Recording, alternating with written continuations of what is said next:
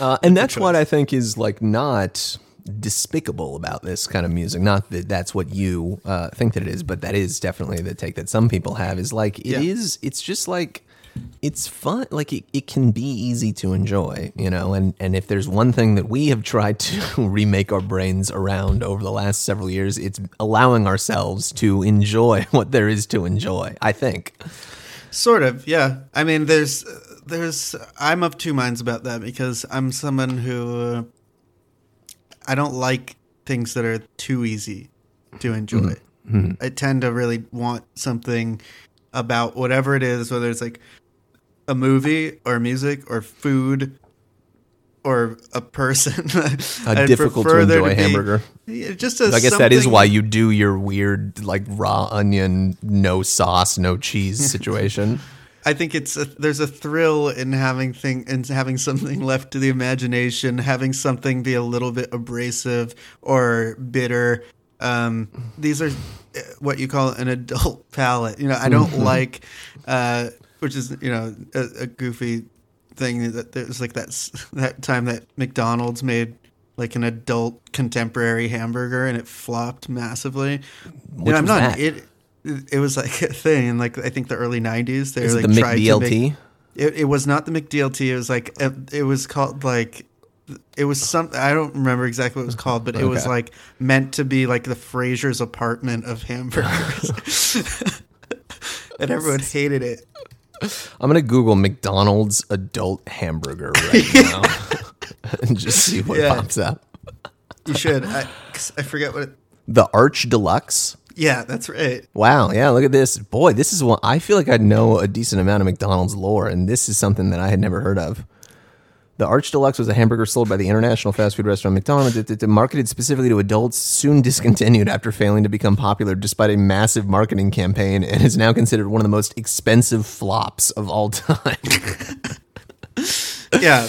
So, I mean, there's times, it's like, also, if we just want to continue the food metaphor, like when a place has house-made ketchup, you know, you start to get really mad. Oh, well, that's always a bad choice. It's like, who the fuck do you think you are? And that's kind of how I feel. That's how this record is a little bit. It's also just like, but it's also not that, because there's another thing where it's like, I think you and I, like, as much as I might want something that's kind of bracing and exciting and maybe a little bit spicy or whatever, I'm also never going to deny the simple pleasure of a scoop of vanilla ice cream or a or as we just said, a hamburger sandwich.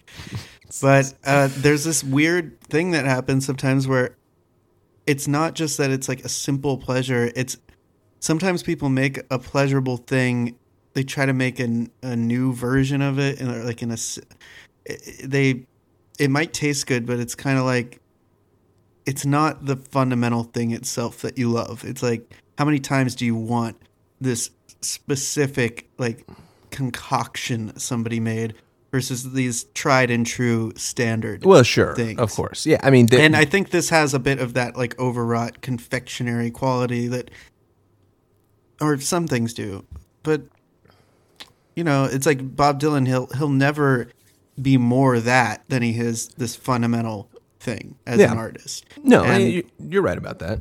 I think that's kind of the place that this record finds itself in, unfortunately, is that it there's not enough other stuff by Doug Yule to give the benefit of the doubt to him here that this is not just it's not just a light entertainment like we would enjoy Congratulations on the Traveling Wilburys album. It's kind of like this is all he has to show for having been in the Velvet Underground. Well, so I mean, it carries this really hard to follow. You know, that's difficult.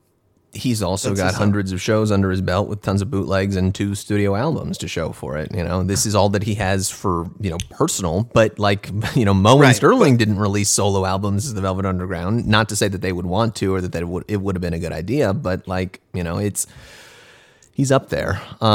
And yeah, I mean, like, there is no getting around the fact that, like, we wouldn't be listening to this record and talking about this record if, like, it wasn't a Velvet Underground record, right? Just based on the way that it sounds, like, there is nothing significant about it, musically speaking. The most significant thing about it is the fact that it's completely insignificant in the context of, you know, the most significant rock band in history. But Caroline is a good example of, like, the way that it exactly what you just said. It's like Caroline. Like, where have I heard that name before? Right. Yeah. Well, I kind of love the generic, like, kind of flavorless element to a lot of the music on here in terms of the titles and the lyrics. There's, like, something, like, really kind of satisfying to me about that. The same way that, like, Uniqlo clothing can be satisfying. Right. It's like sometimes songs on here are the scoop of vanilla ice cream on a slice of apple pie, and sometimes it's house-made ketchup, and you're just why? Well, why can't you just do the simple thing, like, that I like? That was going to be the other thing that I was going to say is, like, you know, even though he isn't always doing the simple thing that you like, he's not doing, like, he's not trying to, like, chart a new course here, right? He's not trying to, like, foundationally redirect this band and turn it into something that it never was. And he was wise enough to walk away from it after this. You know, I don't think he even wanted this record to come out as a Velvet Underground record. I think it was kind of foisted upon him due to Seznick and all the record company bullshit. So, like, you know, even though we wouldn't be talking about this record if it didn't have Velvet Underground on the top of the fucking, you know, gatefold or cover, all of the people who come to just relentlessly dump on this record and call it, you know, an abomination and the worst thing that's ever been recorded and the number 2 worst album of all time by a good band, like, those people also don't need, like, you're that's performative kind of bullshit. That's the same kind of thing as like hating Nickelback, you know, or 5 or 10 years ago. What other band? Steely Dan. Oh, yeah, exactly. It's Albini shit. It's exactly Albini shit. It's Gen X mindset. It's very Gen X to be like, the most Gen X thing you could do is to hate this album in a way that's, like, loud. You know, it's like, why are you even talking about it? It's like, can't you see he's already... He's doing the best he can here. He's already dead. He's treading water, man. He's just going to push his head under the water. Yeah. Man, I'm going back to the Arch Deluxe. What appears to have been... What was on it? So, as far as I can tell, the only thing that made it adult flavored is the fact that it had Dijonnaise on it, which they referred to as, quote, a new secret sauce for grown-ups. Oh my god! Oh, it's Dijonnaise. That is such a failure. That is such a bad idea, because can you imagine having Dijon in something, but you're not told that's what it is? It would just be, you'd be just kind of like, what the fuck is that?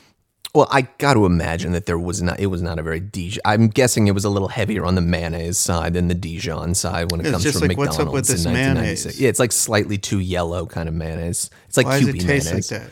Yeah, like, what's wrong with this? Besides that, it was iceberg lettuce, slivered onions, juicy ripe tomato slice, according to them. Great beef flavor that can be enhanced with the distinct taste of hickory smoked bacon, classic American cheese, and a juicy quarter-pound patty. Sounds like a normal ketchup. It's a normal hamburger. Actually, it's like extremely normal. Like, this is just like a sort of mass-produced like burger you'd get but at like a gastropub. Yeah, it's a pub type of burger, exactly, without the, like, super fucking baseball size patty, presumably, but, like, it seems very normal to me, and it's very funny that this was considered one of the greatest flops in the history of products. When you search it just says Arch Deluxe failure. That's the second thing.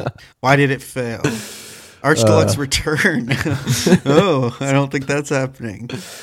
Oh boy, okay. So there's also the "See Also" section at the bottom of the Arch Deluxe Wikipedia page, and under that it's linked to criticized fast food products, which the only link is to something called the Mick Africa. Oh, yeah. Oh yeah, boy, we could go down that rabbit hole. I will later.